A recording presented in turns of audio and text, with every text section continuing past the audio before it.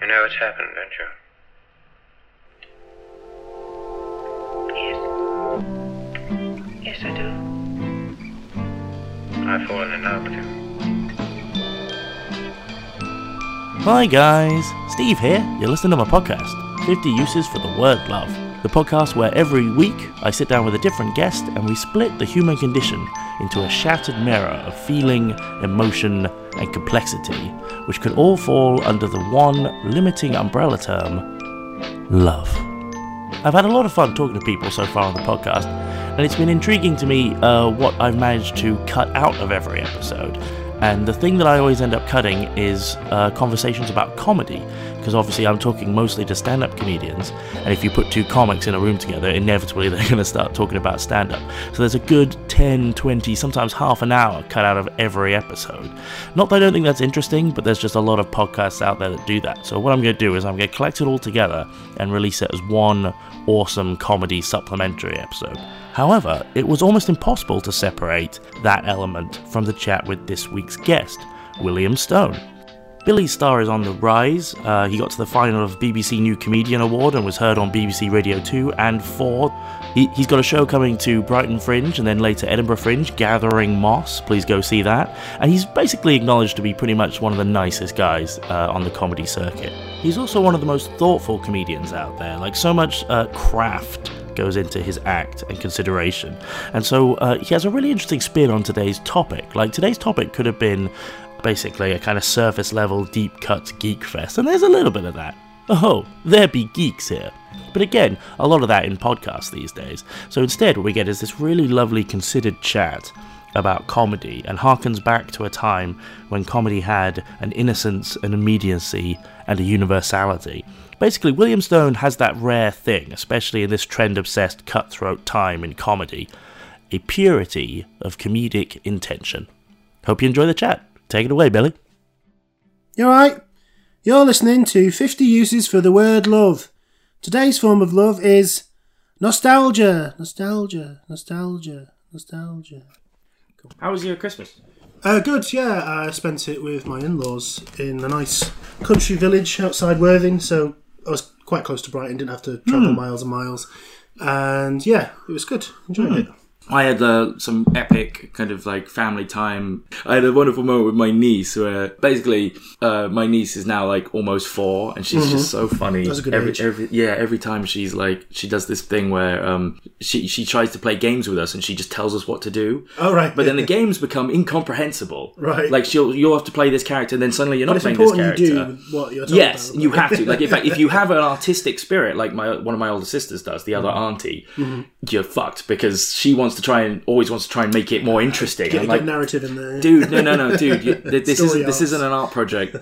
Do exactly what the niece says. And then she did this thing where she said, Uncle Steve, you have 3 parties and you have 20 parties. And like, we're like, don't even know what a party. We're just dancing in the middle of the room. She says, and I'll have the one party, the main party. And then about like 20 minutes later, we were all having a conversation and she just jumped into the middle of the room and went, no more parties!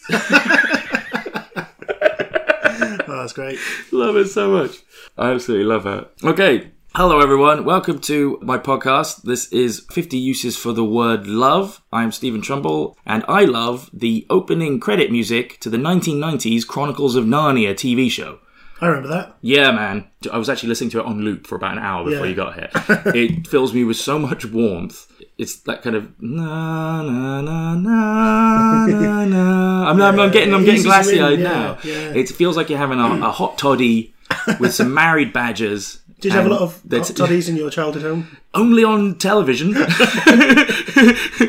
But I feel a wave of warmth in me because Aslan is on the fucking move and we all just got to get out of his way. Blew my mind is I thought I was a fan of that, right? And I was obsessed with it and I watched it over and over as a child. And I only found out this year, well, last year now, that there was more than one episode. I thought it was just the first one. Was it? So I got to like the first episode of Lion, the Witch and the Wardrobe? Yeah. Right. So when they first go to the country house and they discover the wardrobe and everything, I thought that was the whole story. So yeah, that's actually kind of beautiful because it's like was enough for me. teaching you that just to hope, just to dream that something will happen. You just have the flush of youth, the flush of hope from Well, that's the thing, finding is the you wardrobe. know when you recommend something to someone that hasn't seen something from your youth, and it just won't ever be the same unless you were there in the moment, and you were really all about that. Like, there's loads of things, because my wife has seen a spectacularly, like, tiny amount of films. Like, before we met, she hadn't seen any of the Star Wars. Wow. Like, she hadn't seen People Jaws. like saying that, like, though, don't they? Now? Oh, no, it's but like it's a not, fashionable thing to it's say. not, I've never even seen Star Wars. Got you, yeah. But she can tell you anything about any, like, British comedy series from, like, the 90s, Brilliant. you know what I mean? Yeah. And so I got to relive all these things again, and I'd be like, oh, you've got to see Dark Crystal and stuff. It was kind of like... That's so funny. Unless you're seeing it as a child, it's just not the same. I Yes. can't imagine watching it now and being like... I don't know. It's just Yes. the magic isn't there, I don't think. Well, but, I have a friend who's obsessed with Labyrinth. It's her favourite thing. Her husband proposed to her after seeing it at the Prince Charles. Oh, that's I nice. tagged along with them because he needed to hide that he was going to propose to her. So right, okay, all the yeah. friends came and we watched it in the cinema with them, and then we Should all you had need us? to fuck off afterwards. But I remember watching it and going like, I liked the Dark Crystal a lot. That was Sure. my one. Yeah, yeah. And I'd never really seen Labyrinth, and all I could think of watching it was that cod piece is a bit big, isn't it? Like. Don't defy Miss Sarah, and it was just like it's creepy as hell. Yeah. Also, I have a weird memory of Labyrinth because I remember my sisters watched it. I have older sisters, 6 and 7 years older than me, Right. And I remember that we had an old VHS tape where they'd recorded Labyrinth, Mm-hmm. and for some reason it was in black and white. Did you ever have that with like a VHS tape just gets messed up? I've had them messed up, but never black and white before. For some reason, it was in black and white. So for years, I had this nightmare of a baby being stolen. Because that's what happens, right? Yeah. She looks in the cot and he's gone, and there's like lightning, and it's like, you took the baby. And I didn't realise it was a film. I'd seen it, and for years, I had this weird... was a I thought memory. it was a dream. I thought it was something that I'd had. I've never fact checked this, but I heard that when it came out in Germany, it got a 15 rating. Because you think about it, it is about a child abduction, and yes, there is a lot of codpiece in there. I think. You should always aim for a conservative amount of codpiece in your kids' films. Oh yeah. Yeah. This is feeding in very beautifully already to our theme for today. This podcast is all about how strange it is that in the English language we have this one word, love, that means so many different things. And today's is nostalgia. And my guest today is the absolutely brilliant William Stone. Hello. Hello. He's a wonderful comedian. You've had a fucking great year this year. It's Lots been of really good, successes. yeah, You've been on BBC Radio 4 and 2 with the BBC New Comedian of the Year final. Yeah, that was incredible. Yeah, you've just been going from strength to strength. But the reason I kind of thought of you for nostalgia, and I think you came back and said nostalgia as well. So I left it open. I didn't want to kind of pigeonhole people. Mm-hmm. But you kind of like immediately were like, yep, nostalgia, that's your thing. Because it's so funny to hear that your wife doesn't know any deep cuts references. Yeah. How does that work? Is that why it works? Do you think? What do you mean, the relationship? Yeah. It could be a bit, but it's like we're coming at it from different angles, because the funny thing is, there's loads of like really quite serious or dark films that I always generally like the kind of darker thriller kind of stuff and a lot of horror, and Kate doesn't at all. But she knows a lot of those things through the parody versions by French and Saunders. So we watched I'd say I've only ever enjoyed Boyzone when Jennifer Saunders is singing Ronan Keating's. Like, she's unbelievably uncanny. But what's really interesting about that is that Jennifer Saunders is a huge horror fan, and those parodies are so well done. They're not done in like a mocking way. You can tell it's a fan has made it. Yeah. You know, someone that loved those things, and it's just so well done. The Silence of the Lambs one is particularly good. Yeah. Have you seen it? I must have sometime. Yeah, it's so good because they kind of transplant so that rather than, you know, Clarice Starling wants to be in the FBI, it's kind of like someone that wants to be on the BBC, and they paraphrase that line when he says all the way to the FBI. Yeah. Says, all the way to the BBC. Yeah, it's just so well done. I think also there's a rather unflattering hindsight parallels of the BBC likened to Silence of the Lambs. It's probably a little too real, some of those deep cuts.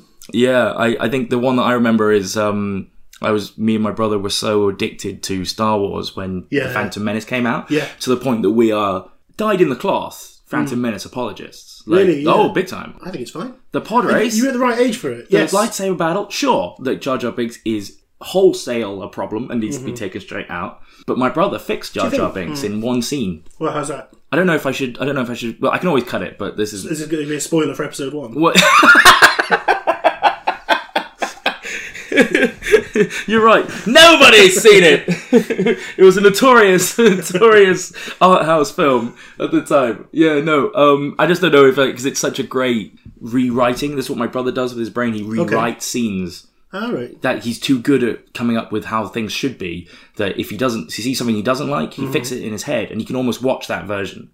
So I, in my head, have this version of the Phantom Menace in my head, where the bit where Amidala kneels down in front of the King of the Gungans, Boss Nass, and says, "I ask you to help us. No, I beg you to help us. We are your humble servants." And she's just revealed that she's not even the queen; that she's she's pretending to be the handmaiden. Right, The queen is a body double played by Keira Knightley. Wow, did you not know that? That's Keira Knightley's that's one of Keira Knightley's first roles. Oh, wow. She's the fake queen. Ah, that's really interesting. Amazing.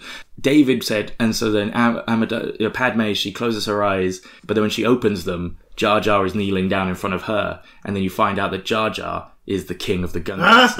What? That's good. And that he's been pretending to be an idiot for the whole film. Amazing. So that he could, because he needs to know if he can trust the people of the Naboo. And how do you see if you can trust someone? You see how they treat the weakest person. People, yes, yeah. And so that would change everything. Even that scene where they're in Coruscant in the middle of the film, and he's like, "You the people gonna die?" like that, and she's like, "I hope not." And then he says, "Gungans no dying without a fight. We're warriors." So he's basically, it's like a diplomatic scene, but they don't even know it's happening. He's offering her an army. He says, "If you come back to my planet, I will give you an army." I heard someone say, like, "Oh, that kind of takes away from her story." And it's like, no, it doesn't. It just means that they're both, like, keeping their cards close to their chest, and he's inspired by her to help. You know, it's basically the same scene, but not with an idiotic character that ruins the whole movie. Well, it's almost as if they were that uncommitted to the character. They didn't want to give it a backstory in case they had to remove it. That's the French and Saunders one that I remember. There's that parody. That's brilliant. And every time it cuts back to Padme, she's got a completely different makeup and outfit. Yeah. I always remember every time they say ambassadors, they take out some Ferrero Rocher.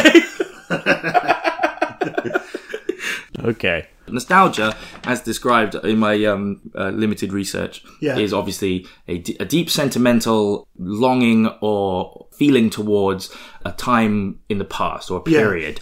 It's a Greek compound word from the word nostos, which is a Homeric word. So, Odysseus is coming home. He's feeling a little nostos. You know, it basically means homecoming. Yeah. And then algos, which means pain or ache. Which I think, and it was even described as a medical condition, a kind of a melancholy. This is what's so interesting because you look at the word now. Oh, I've got that T-shirt for an old band. I love nostalgia, whereas it used to mean sadness. It can definitely be both. I think. I think because it can come with a kind of a longing. And there can be there's so many, there's false nostalgia, like, oh, this was so much better, and they actually analyse it. No, it wasn't. I think there's a lot of that going on politically at the moment. And there's the kind of nostalgia, like, oh, I think it's mainly because, generally speaking, for most people's experiences, the younger you are, the less responsibilities there are. So it's easy to be like, I remember when I could just be obsessed with this TV show and nothing else mattered, because you didn't have to go to work, you didn't have to pay bills, you could just be, that was your world. I think that's where half of it comes from. It's not even, it's almost as if the things you're nostalgic about are sort of incidental. You can just will up some nostalgia sometimes. It's almost an accident of birth as well. I think there was a line in The West Wing that I always loved, in one of the later seasons of The West Wing, where they're talking to an old Democratic leader. He's just one of the old geezers. And they talk about the good old days. And he goes, "That's the thing they don't tell you about the good old days. The good old days weren't really." Which I always thought was a great line. It's like people have this kind of what's the term? Rose-tinted spectacles about the old days. I tried to write down the things that I was nostalgic about. There's the Narnia. That's like a huge one. That was the first one that came into my brain. Really? Because it actually makes me happy. Like I can simulate happiness by humming that sound. That's one of the things that I can quote, and Kate will know what I'm talking about. Exactly. Because even if it's just the way I'll say lamp post. And she knows what I mean straight away, And she really loves Turkish Delight, so at Christmas I'll always Turkish Delight. No, my brother, he did it literally today. It's the Morgrim, Captain of the Secret Police. Long live the Queen! then the thing that's terrifying about that is we always remember that because it's so scary. You don't expect him to go. Oh, and he's also a man with a wolf nose stuck to his face. He doesn't look like a wolf at all. No. And then there's a bit that's the cliffhanger to the next episode. And then at the next episode, it goes, na, na, na, na, and you get all warm and happy. At the end of the credits goes, da, da, da, da, da, da, da. And I was doing it today, and then David went, rah! Because that's the beginning of the next episode, and it like freaks you out. You're like, no, I thought I was past that bit. No, it's a reprise. It scares the shit out of me. He did it to me today, and I was like, fuck you, don't do that to me.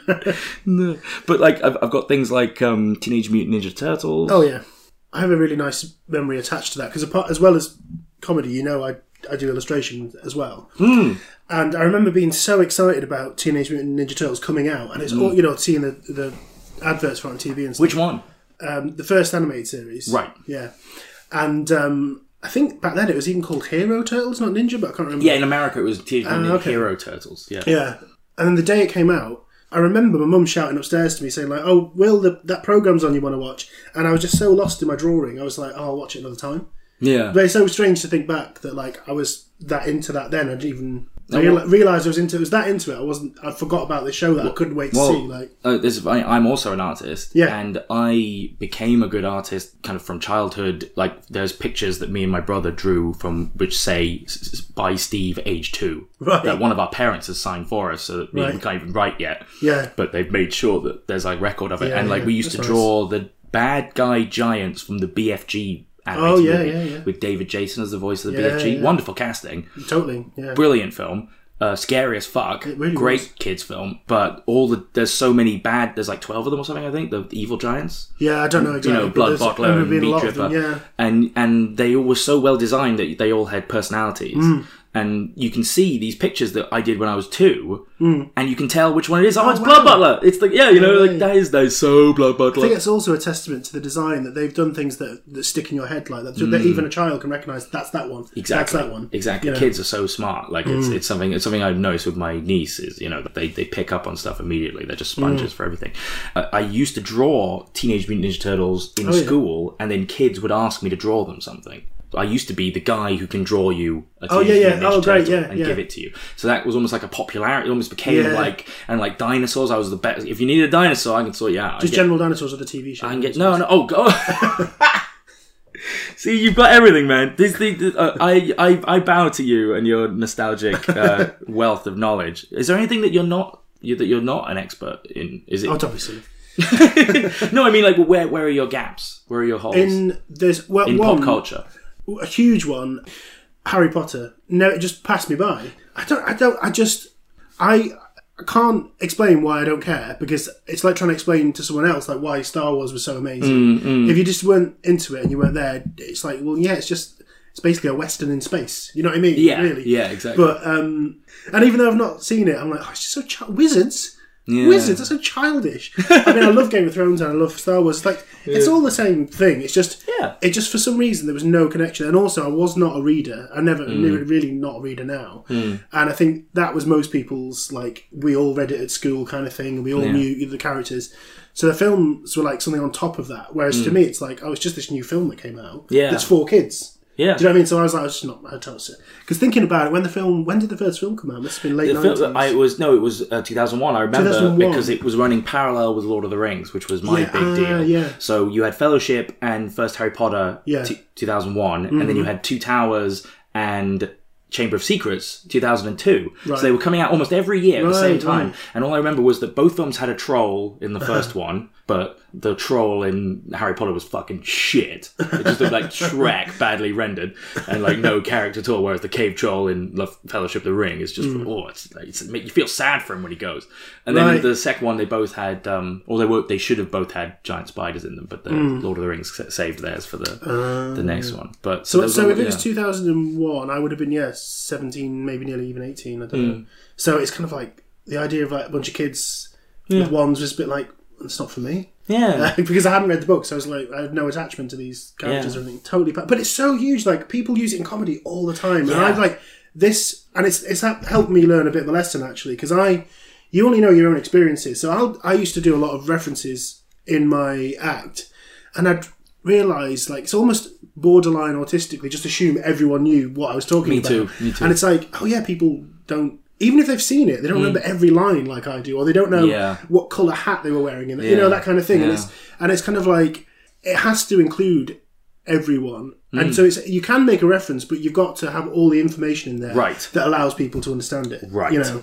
Because I was going to ask about that as well, because you do a lot of nostalgia-based comedy. In fact, I would say it's almost like it's what you're the king of. You're really good at it. Oh, thank you. No, I think so, because, as you say, I have a problem in that I love a good niche reference. Sure. But kind of the Harry Potter thing, if everybody knows about something, I'm not interested in it anymore. Yeah, and when you're that's really interesting. When you're a kid, you don't think about whether everyone else loves it. Yeah. So if you're a kid and you watch Teenage Mutant Ninja Turtles, you don't go around thinking, oh, but that's so basic. I'm such a basic bitch. Who's your favourite? Leonardo? Oh my God. You know. I think a part of it comes from, I don't know if you have this experience, I don't trust my own judgment enough to get swept up in something. So I have to watch it like, I didn't watch Donnie Darko till like 3 years ago because everyone was talking about it. And You're better off. And I was like, if I watch this, I'm just going to be it's either going to be ruined because like I can't live up to everyone's expectations of how much I'm supposed to enjoy it. Yeah. Or I'll be like, oh, it wasn't that, kind of. Yeah, well, that's kind of what it is. I watched it. I thought it was all right, but I can imagine at 18 it might have blown my mind. But like to watch it as an adult, it's like, yeah, it's all right. I spent entirely too many years being proud of myself for watching Donnie Darko, and when I say too many years, I mean anything above 1 year of being proud of yourself for liking Donnie Darko. Well, and I even use it as like shorthand for like if something's out at the minute that I suspect isn't as good as it's being raved about, I'll be like, oh, it's a bit of a Donnie Darko. Exactly. Like I've done the same with Black Mirror because it's so everyone loves it. I'm I haven't been able to bring myself to watch Bandersnatch because I feel like I love sci-fi quite a lot, and I feel like if it's made for a broad audience, it's going to be like something that like there's no way to say this without sounding arrogant, but like kind of like A-level philosophical thought. You know what I mean? It's kind of like, and I just suspect it's going to be something like, oh, what if humans? But so have you ever watched any of it? Never seen one. Right. Well, I'll recommend one episode. Yeah. If I could recommend one episode to you, and that was the only thing you ever had to watch, it would be an episode called San Junipero, and it's about everything we're talking about today. It's about nostalgia, and it's San Junipero, and it's like juniper. It's two words like San. It's like a city. Juniper. It's like San Diego or something like that. Got you. And it's so unbelievably.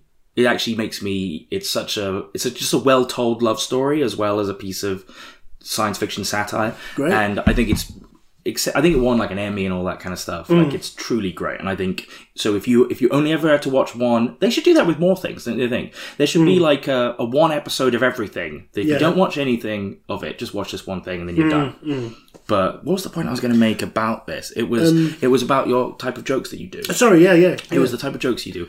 Because I am the guy who wants to do jokes with a niche bit. Sure. But by making it the joke that I want it to be, it's too niche. I think I've got a unique thing where, well, it's not unique, but where it works for me is that half the point of my characters, I assume that I'm doing comedy right and I'm getting it wrong. Right. So it kind of helps if it doesn't work in a way. Do you understand what I mean? So I completely understand. It's kind of like I'm being like, trying to be relatable, and it's obviously very specific to my experiences, and that's the joke. So I can get away a bit with being like, when this happens, and everyone's like, no, and that's the joke. Exactly. There's room for manoeuvre there. We talked about this on the Spotlight part. William and I were on a wonderful Star Trek podcast called Spotlight, which we had a lot of fun. Oh, it's such a good show. And but you talked about Spock in that. We were talking about your persona on stage, that you're kind of being Spock or Data, the character who doesn't quite understand that's ostensibly human, but underneath it all, there's something that gives away, you're not quite... It's like the Uncanny Valley sort of thing. Yeah. I mean, I was going to ask you about that. Your character, I mean, would you call it a persona or would you call it a character? I can never make my mind up. Right. Because I think, whenever I refer to it as a character, I suddenly become really aware but there's no actual world there. It's just... It only exists whilst I'm on stage, if you know what I mean. So there isn't a character, but there is, and I think it's persona. But what I'm trying to do more recently is, I love where the line blurs, and you're like, is that a character or not? Someone, do you know Matt Hutchinson? Yeah. So I was chatting to him. He's a great comedian in Edinburgh, and he was talking about how James Acaster's act, unless you knew him personally, you'd assume that's what he's like. Yeah. And that's something I find really fascinating, is where does that... And this all kind of links back to fandom and nostalgia as well, actually, because it's that, like, you love something so much, you find it in real life. You know, and it's kind of like... And I love that stuff, where is that who they really are? Well, and like, I never really was a huge fan of his. Right. And only recently have I thought, I like Repertoire, it was good. Yeah. But my favourite part of Repertoire is when you realise he's talking about himself through a character he's talking about bombing on stage. Right. And I suddenly realised, oh shit, he's talking about himself. That's the whole point of this bit. He's finally kind of opening the doors a bit. And then I heard that this year's show, he's a lot more confessional. And That's interesting. So in my head, I'm like, ooh, this could be the James Acaster that I'm ready to get on board with. I was the same with Sarah Silverman. I used to not like Sarah Silverman's jokes because all her jokes were just so against the grain that I always want to feel like you're talking to me. And That's then so interesting. Is it Stardust, or what's the name of Speck of Dust. Speck of Dust was brilliant because she finally was like talking about her marriage to Michael Sheen and her sister, and you know, getting sick, and suddenly I felt like, oh, I get it. You're sharing now. I don't know why I'm. But it's interesting because I can like both, because I know there's some people it's a real dividing line. I've felt this with, I think some comedians I've met, they just can't. I've seen them watching my act and looking almost in bemusement, like, but like, why aren't you trying to be cool or interesting? It's like, it's the antithesis of what a lot of people go into. You are cool and interesting. That's what's cool about you. No, I mean the character is meant to be a bit. Yeah. No, but visually you're interesting. Like, you're the only comedian I know who isn't an actual quote character act unquote who has a costume. Right. Kind of. You always wear the same thing. It's a chosen brand. Like, I was actually surprised you're not wearing it today when you showed up. I was like, oh, he's not wearing the... And then I realised, of course he's not wearing the thing. Well, he's Willy. He's Billy sometimes have to draw a line and be like, oh, yeah, I'm not being the character for this. Yeah, exactly. Like, I was sometimes, because I'll buy like something for my character, I'm doing air quotes here. Yeah. And then I'll find myself creeping into my life. Like, these trainers I bought for my stage character, because they're really white and they'll like show up on stage. Similar to Michael Jackson, who apparently used to wear the white socks and gloves, so you'd pay attention to his hand and yeah. And very 90s. You're a 90s. That's your decade, isn't it? And then I think subtly it was an excuse so I could wear them in the daytime when I wanted to. You know, you can just buy yourself a pair of shoes, man. I know, imagine. But I was going to ask a bunch of questions about the outfit, because it's like just in a kind of geeky comedian level. Like, how many do you have? Do you have to keep them ironed and pressed? And like, how much work goes into just keeping up with that one character trait? So I think this is an interesting point, actually, because I've not been wearing because I used to wear a tracksuit. Is what you're referring to? Yeah, the tracksuit. Well, is it teal or have turquoise, bright turquoise and dark blue, and the other one was black and turquoise and got the pink piping. Oh, I love a good pink piping. Me, oh my god. That's your porn name, isn't it? Yes. Yeah. No, it's my genre. But no, so I used to wear that partly because I felt like, especially being quite new, and I'm still relatively new. From chatting with other comedians, it's like there's something that used to come up a lot. It's like, oh, it's really great seeing that point when the audience like get on board. Yeah. And I thought I need to bring that closer to the start so they get on board sooner. Because like they said, it's just weirdly for them, they enjoy that seeing like they're not sure. Like, oh, okay, they start to get it. There's something fun in that. But for me, I wanted to have a visual clue before I even said anything. This guy's going to be a bit strange. Yeah. Do you know what I mean? So they're prepped rather than like, oh, I thought he was just going to be like, how are you doing tonight, guys? Do you know what I mean? Then talk about, exactly. I was on the bus on the way here, you know. Yeah, so it's like there is that moment. I've seen some comedians who don't have that, and they go up on stage looking normal, and then they have the opposite moment where the audience is like, oh, okay. Yeah, right. Oh, it's going to be all this for the rest of the act. You know what I mean? Yeah. Like you know, and the thing is, that sounds like I don't rate that type of comedy. I absolutely adore your comedy. Right. But I find it very hard to get on board with certain types of acts who have that kind of one-liner quality. You're by far the best one-liner comedian that I've thank you. at least met. But like, because you have that Mitch Hedbergian thing where he did a lot of those types of jokes, but they never felt like jokes that you could just find in a joke book. Mitch Hedberg was like an observational comedian, yeah. But the observations were of himself. Like, this is how my brain works, and I'm telling you how it with works. every joke. The joke is funny, but it says everything. Every single joke says something about the way he sees the world. Yes. Without being like, I think this. Yeah. You know, and that spelling it out, and it's like, because sometimes it can be with character comedy and weirdo comedy, it can be a bit too like on the nose. It's like, oh, I'm weird because I think like this. I'm mad, me. And, yeah. But there's with the costume, like, I think I initially did it because I wanted to give a visual clue. And also it's kind of like, point of reference. It's kind of, like the fashion of the 90s as well. So it kind of fits in with my nostalgic sort of also just your jam, yeah. Yeah. But then coming back to what I said just a minute ago about the Acaster thing and the blurring the line, it's like, is he real, is he not? I thought it's too much like a costume and it becomes a pantomime. And then it's like, I want to take people by surprise. I want to go back to what I had a problem with at the start, because now I've got the confidence in my performance and in my material. And your posture comes into it as well. Your voice, everything about it is very... I think that the clowning really helped with that. Again, because I was always fairly confident in my writing, and I felt like my writing was up here and my performance was down there. And I was just not a natural Did you study clowning? For a little bit, yeah. Where did you do that? And when? I did a 3-month course, like workshop thing in London with John Davidson. Was it before or after you'd started the stand-up? Was it like you did stand-up? Way after I started, because I don't know when we met. Because we've met about 3 years ago. Right, so it must have been quite near the start. But the thing is, do you remember it changing? I remember before the tracksuit. Right. Were you always this style? Of comedy, or could someone, if they wanted to, find some ancient footage of you being like a New York comic with a cigarette and a beer in his hand, talking about how bitches ain't shit? Just like setting the record straight. Yeah, Bill Stone, edgelord. Imagine, he's such a funny character. No, it's always been one-liners, but it wasn't character or persona. So I would just get up.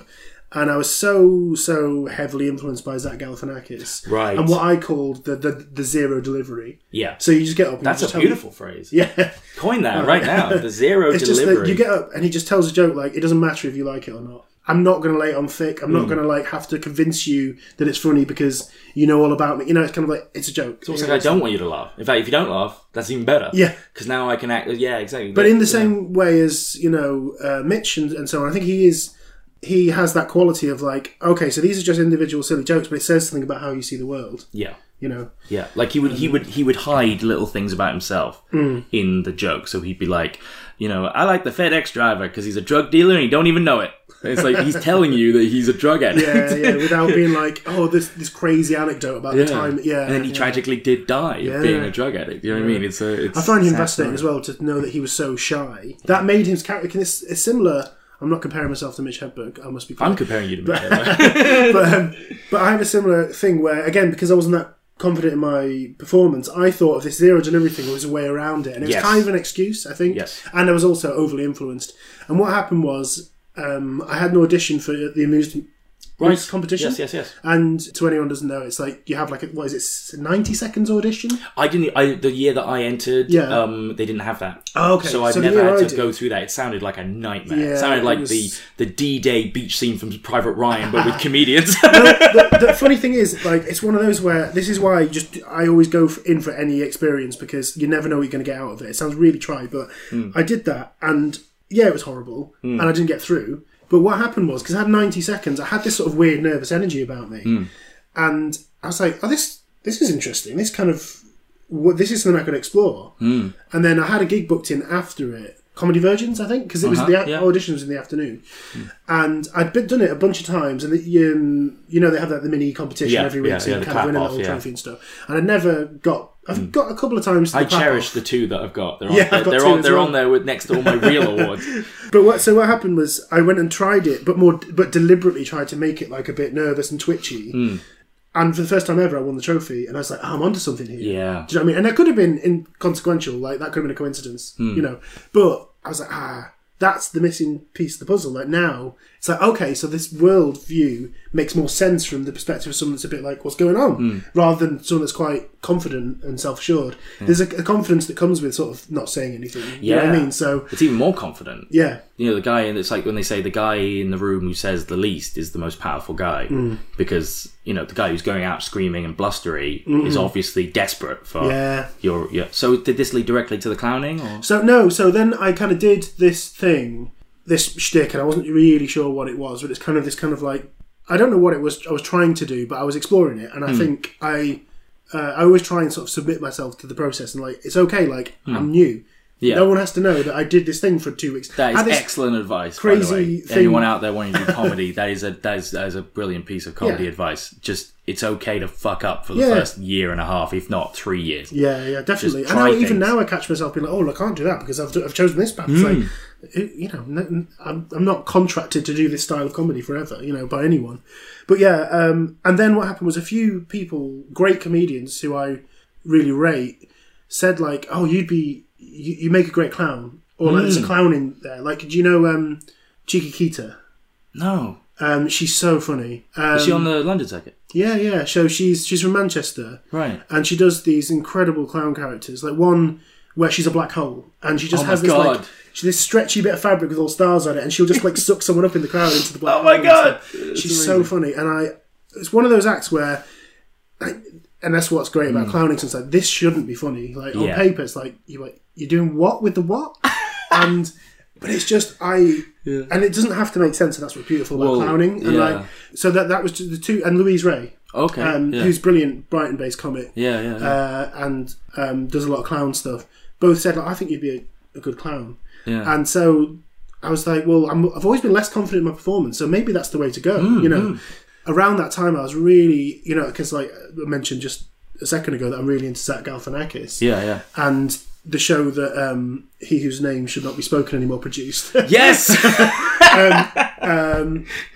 Baskets. It's just Baskets. such a beautiful show. He plays And two roles, one of whom is a clown. Yes, Yeah. exactly. And I was just like, and this is the fandom thing coming in. He goes, oh, I'll be just like Baskets if I go to Yeah, clown yeah. school. Got this parallel life going. Yeah, and also because so many of my heroes, like comedy heroes, are so associated with clown, like Steve Martin and Andy Kaufman, and so on. And it's like it just made sense. It's like these are the people I like, and like I'm not even trying to emulate what they do, but they have such an impact on what I do. completely agree. I have to like explore this, and then the whole point of a clown is you're the idiot.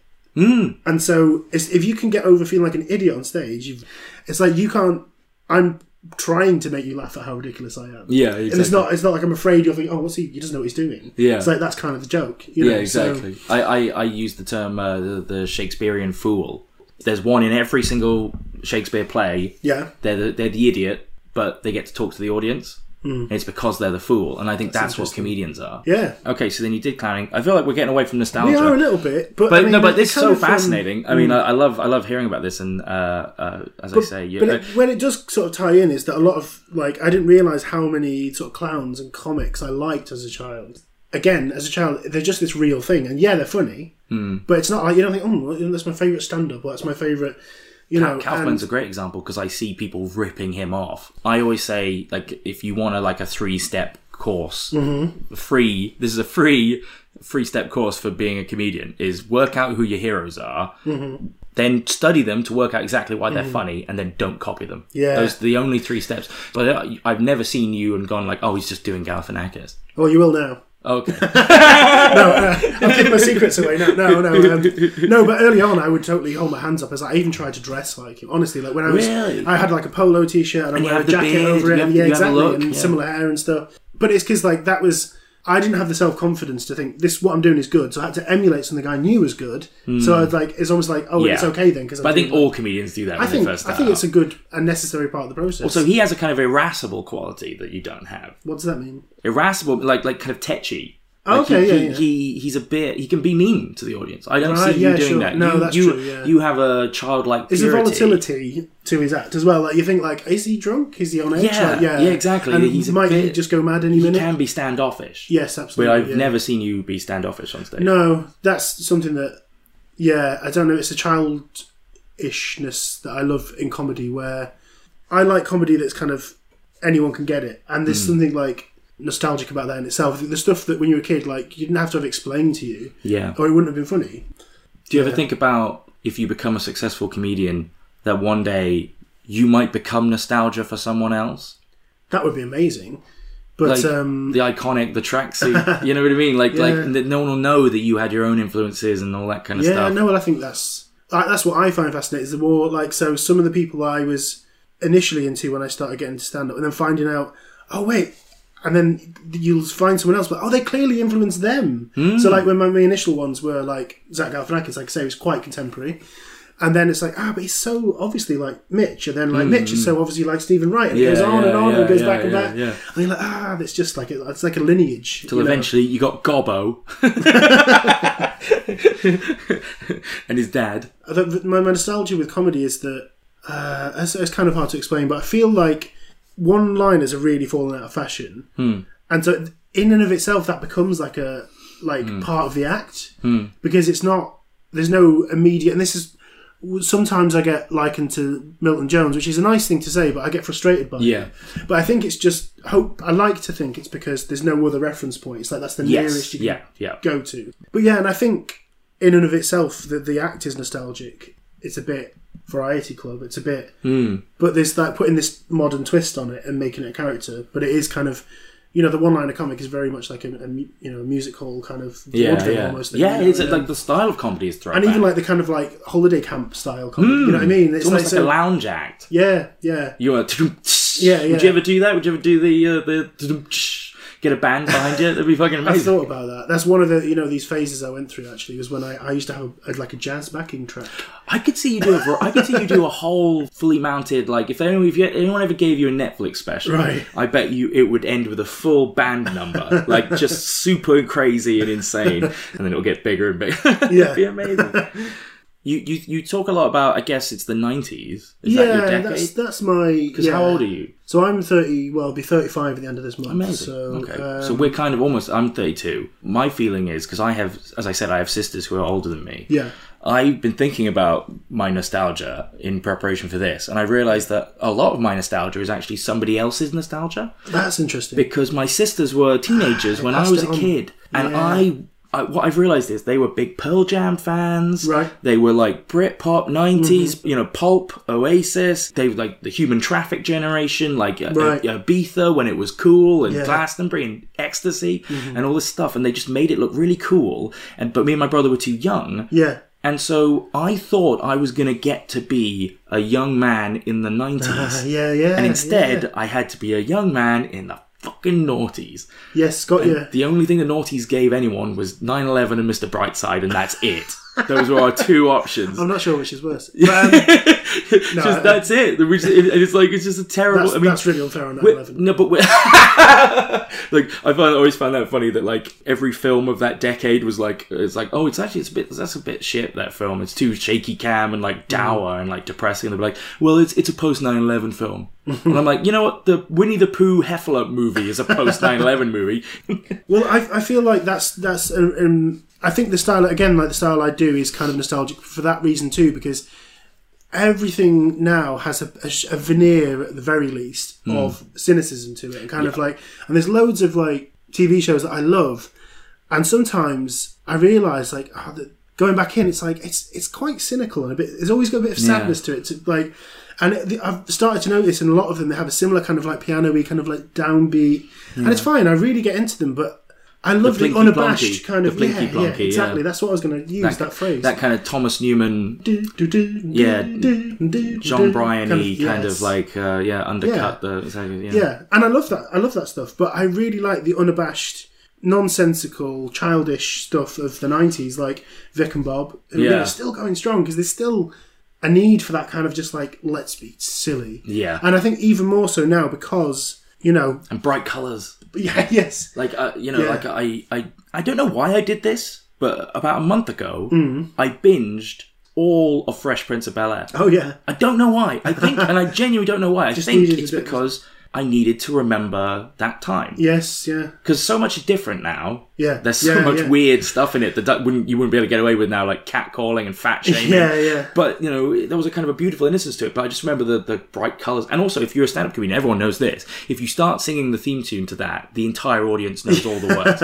It's beautiful. Well, that's an interesting point too, is that our cultural references are so different now, because everything is you don't watch everything on a Friday at the same time.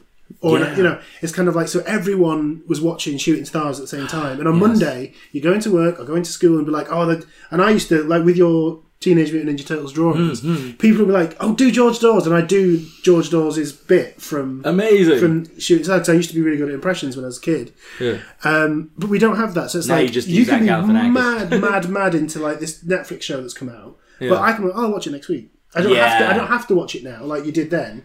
So our cultural references are all over the place, and you can have an entire subsect of people that like you just aren't even aware of. Do you know what I mean? Whereas in the 90s, like you might have your grungers, your moshers, your ravers, and like, but now it's like I've never heard of acid cheese upside down pop. You know what I mean? It's like, you know what I mean? Like it's like kind of like, and this is whole world, and it's partly age as well, of course. Yeah. But we will all be replaced, and they will be nostalgic for the you know, I shat on the noughties a second ago, but I'm sure if you're like an Arctic Monkeys fan or something. Nostalgia's like coming back in a weird way. I think like you only have to look at like Stranger Things. Yes. You know, people want that experience, but you can't have that experience again. You'll never have seen the Close Encounters again for the first time. You'll never see it again. This is really interesting. This is really interesting because people are now nostalgic for, because what was the word? The original Greek word was homecoming, right? Yeah.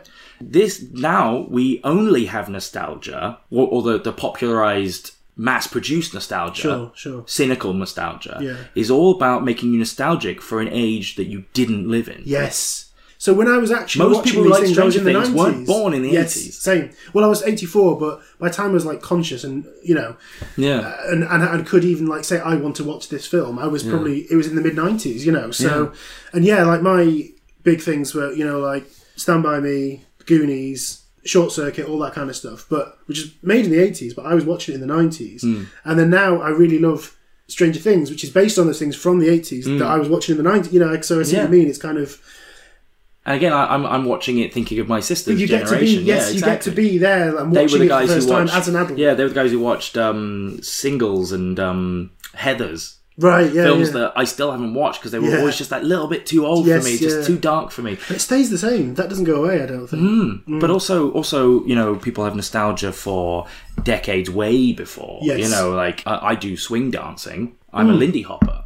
So if I had to name a decade that I'm nostalgic for, it would be 20s, 30s, 40s, you know, bit of Charleston, bit of Lindy Hop. That's my thing. I like I like the clothes, I like the music, I like the way they speak. One of my favourite films of all time is 12 Angry Men. Yeah. But me and my brother, we can just quote 12 Angry Men all day, and I try and work it into most. Like one guy, I was sat somewhere the other day, and a guy next to me just went like sneeze. Right. I wanted so badly to say, "Now you know your horn works. Try your lights."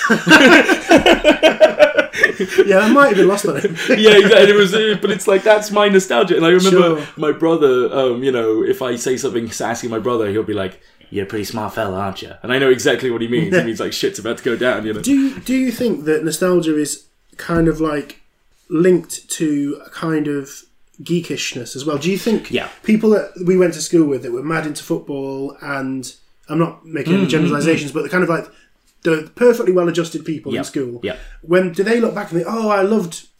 I don't know what their references are. I'll tell you exactly what it is. Because you're right, because the geeks did inherit the earth. This is true, because if I say what my sisters are nostalgic for, it's not television.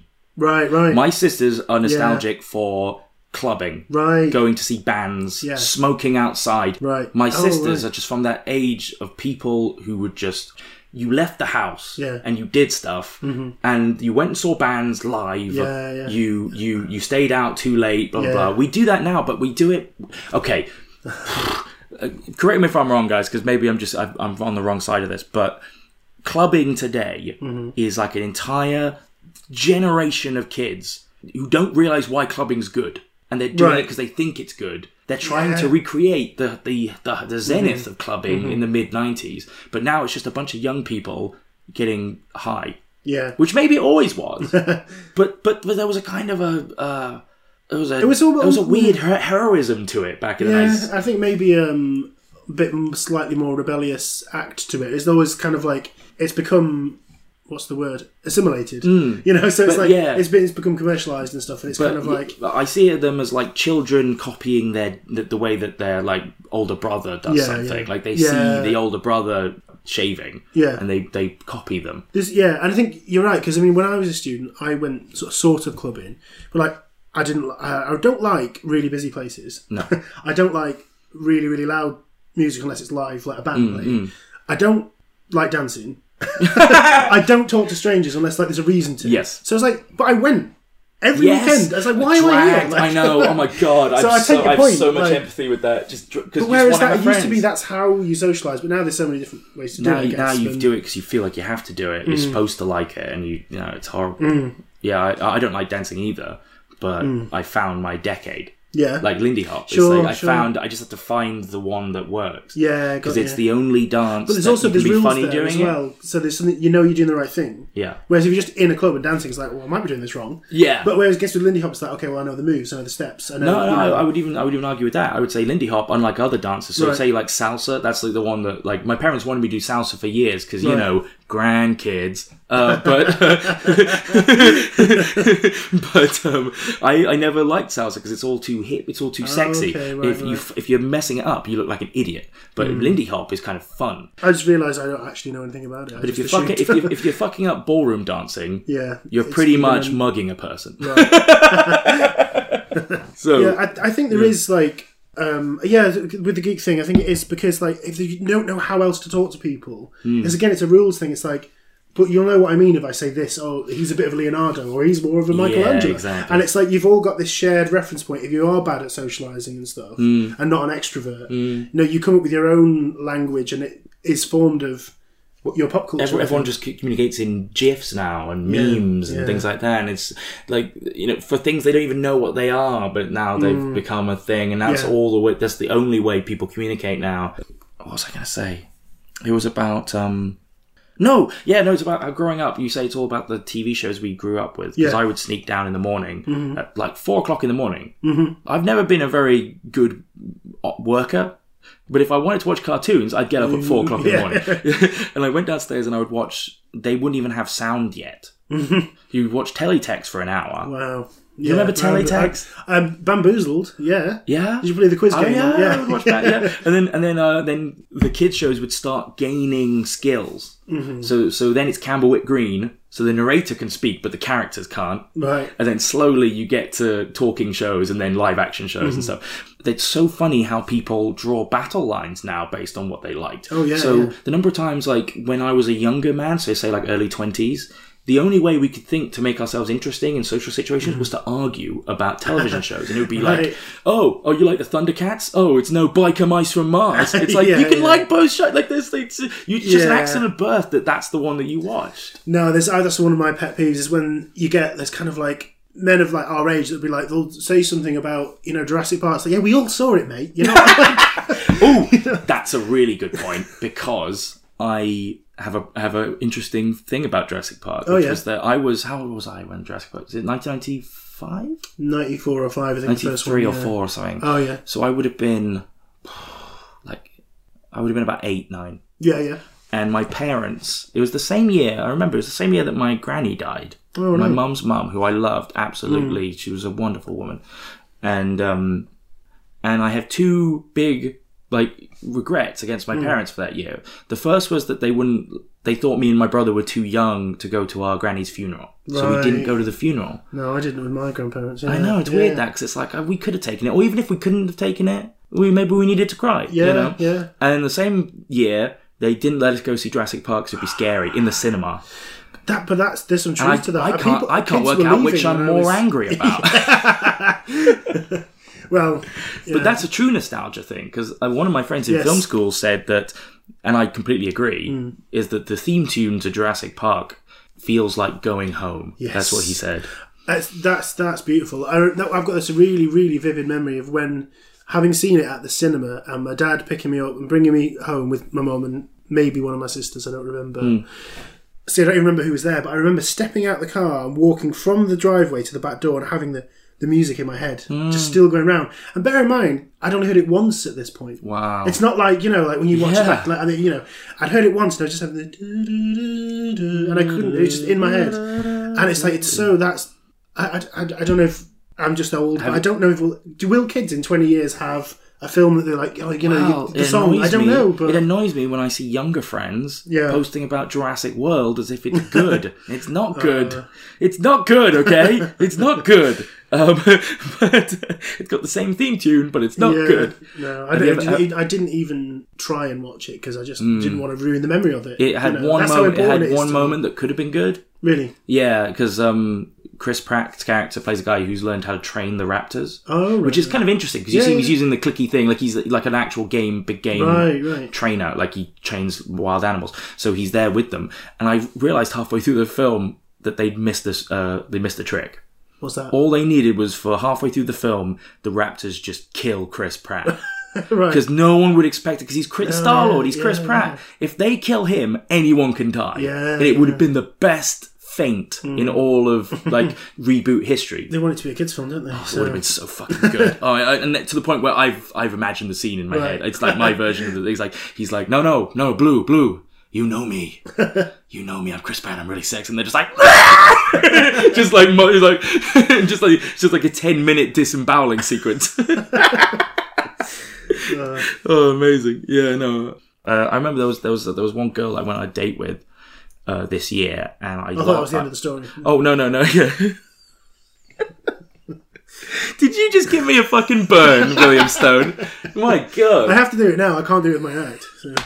You were good in the roast battle. You roasted Catherine. That was fun. Yeah. That was good. You managed to maintain that persona all the way Thanks. through. It was It great. was a challenge. That's why. Yeah, no. But I remember going on a date with a girl, and I lost her, or at least I think I lost her. I could tell when the ick was. Yeah. And it was when she realised that I didn't know who the Moomins were. And I swear to God, Isn't it weird how that just tastes like it's such irrelevant stuff? Like, obviously, there's big things like, oh, you know, I went on this date and someone's a little bit racist, doesn't it? It's like, obviously, like, you would never date them again. But then if someone's just like I said, if like your cultural references are out, it's just like, we're not going to relate. You know? When I'm on dating apps, you'll get like, they'll say, I'm just looking for my Louis Theroux. Yeah, Or I yeah. love David Bowie, or I love Sure. David Attenborough. Sure. I just want to find my David Attenborough. I just want to Yeah. find it's and you kind of like, I yearn for the time when people fell in love with each other and they were from different worlds. And like, someone always said, like, would you ever date another comedian? Or when I was doing filmmaking, like, would you date a filmmaker? It's like, no, I want to date a girl in a band. No, you know? I'm so glad that I was in a relationship before I started comedy, because my self-esteem is so fragile that if I had to perform with someone that I dated once, I was like, oh, they think I'm shit. Like, they're doing so much better than me and all this stuff. And all that kind of like, oh, he's sleeping with her, she's doing that. It's like, it's none of my concern. That's beautiful, yeah. And it's great. Like, I don't think I could have handled it if I did. You don't it have to stay 20. out drinking and doing cocaine and shit. No. Oh my God, it's horrible. Yeah, I'm jealous. How long have you been with Kate? We've been married for 3 years, and we've been going out. Going out sounds so childish. we've been together for 5 years. How long have you been going steady, man? Well, You shacked up yet, mate? She's wearing my pin. So so we met 5 years ago, and we've been married for 3 years. Yeah, so got married quite quickly, really. Yeah. It's so funny again talking about how important cultural references are and stuff. Like I said, Kate hadn't seen any films, and I was all about the films and stuff. But our kind of nostalgia, like, connection came through Monkey Island point and click games. Point and click games? Early point and click, like LucasArts point and click games was that's our thing. To the point where when we got married, our table plan was the tables are named after the islands from Monkey Island. Oh my God! Yeah. Wow. Is it? I'm trying to think of another point and click. Is that like the Worms thing where they're like? No. Point and click? So is point it like? and click it's a narrative. They used before point and click. It was text based adventures. So it's like, you interact with people, find out what's going on, and you'll use an item with this item to get through. It's like a story-based game, which in of itself, like, that's my jam. That's what I'm all about. Still now, and I love, like, new point-and-click games are being made in pixel graphics just to make them look like they were. Then, you know. And it's, well, I logged onto your website earlier today. Oh yeah, and I was so disappointed, crushingly disappointed to see that they'd revamped and it wasn't the. Do you still have the one that's like set up like an old Mac desktop? Oh yes, so for my comedy website, it used to be like Windows desktop. Yeah. I know, I'd love it. I love it so much. Somebody stepped in, given a studio note. Just made it all polished and nice, like you're a real comedian or something. Fuck this shit. I had a bit of a shock when early on in comedy, I was like, I really want to play to like younger rooms. They'll get me. And a lot of my references were going over their heads. And it just didn't occur to me. Oh God, I'm like in my 30s. Like, I had an MSN joke I used to do quite early on, and it's like I was like this. Oh, you knew, like, oh, no one's getting it because they're all too old. It's like no, ironically they're more likely to. Yeah, get it. Like, If you did a bunch of jokes about watching pornography in a cinema, maybe you like. Do you know what I really like? Pornography that's shot on a 35mm camera. But yeah, it's that there's always something there. You have this shared, like, oh, we have this between us, you know, kind of, even in friendships. And you're kind of like, when you get, I love that part of getting to know someone in any, you know, not necessarily romantic scenario. And you just like, and finally like, oh, you love that too. And it's such a like, again, I think it's because growing up being a bit more of an introvert, not being like, I wasn't into like a lot of the, like, I wasn't into football, I wasn't into Harry Potter, you know. So it's kind of like, that's how I would connect with people. And it's like amazing how it's still only like now becoming more of a confident person through comedy, really, that I'm able to just kind of, I can hold a conversation with someone if we don't like the same TV shows. If anything, that makes the conversation better. Exactly, yeah. Like, whatever happened to, oh, you got to see it. Yeah. Like, actually, like, I get to show it to you. Yeah. You can come over. We can have pizza. Yeah, we can watch the thing that I love. And then, but then you end up with she didn't like it. Yeah. No, there's nothing more disappointing than like, you're gonna love this, and they're like, you can see their face when they watch it, it's like, oh, it's not the same. Yeah. But it will never be, like I said, it's like why we have this, like we have things like Stranger Things and stuff, because you want to have that first experience on your own or with someone else that you weren't there for when it really actually happened, like you said with your sister in the 90s. Yeah, well, I when I was doing this research into this word, I found another word which I thought is actually quite a sad word, because I think I love about this word nostalgia is that how it's changed over time.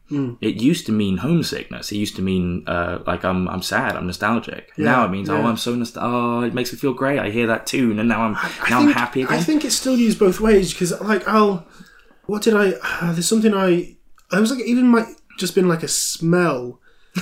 And I was like, oh, this makes me so nostalgic. But I've said it like, you have like a Ratatouille moment. Like, yeah, because the word that I found is a Brazilian Portuguese word. Yeah. And I'm going to try and get the pronunciation right. It's saudade. Saudade. Saudade. Right. It's spelled Saudade. Okay. Saudade. And it is a word that doesn't have an English translation, but it's kind of like nostalgia. But it's the closest translation is missingness. Wow. Isn't that a great word? Yeah. And it's basically homesickness for a home that is gone. So you can't get it back. Gosh, that makes me so sad. I know, it's that, but it's beautiful, isn't it? I think that's love that remains. I think that's where some of my act comes from, is this kind of, like, I don't feel like I have a home.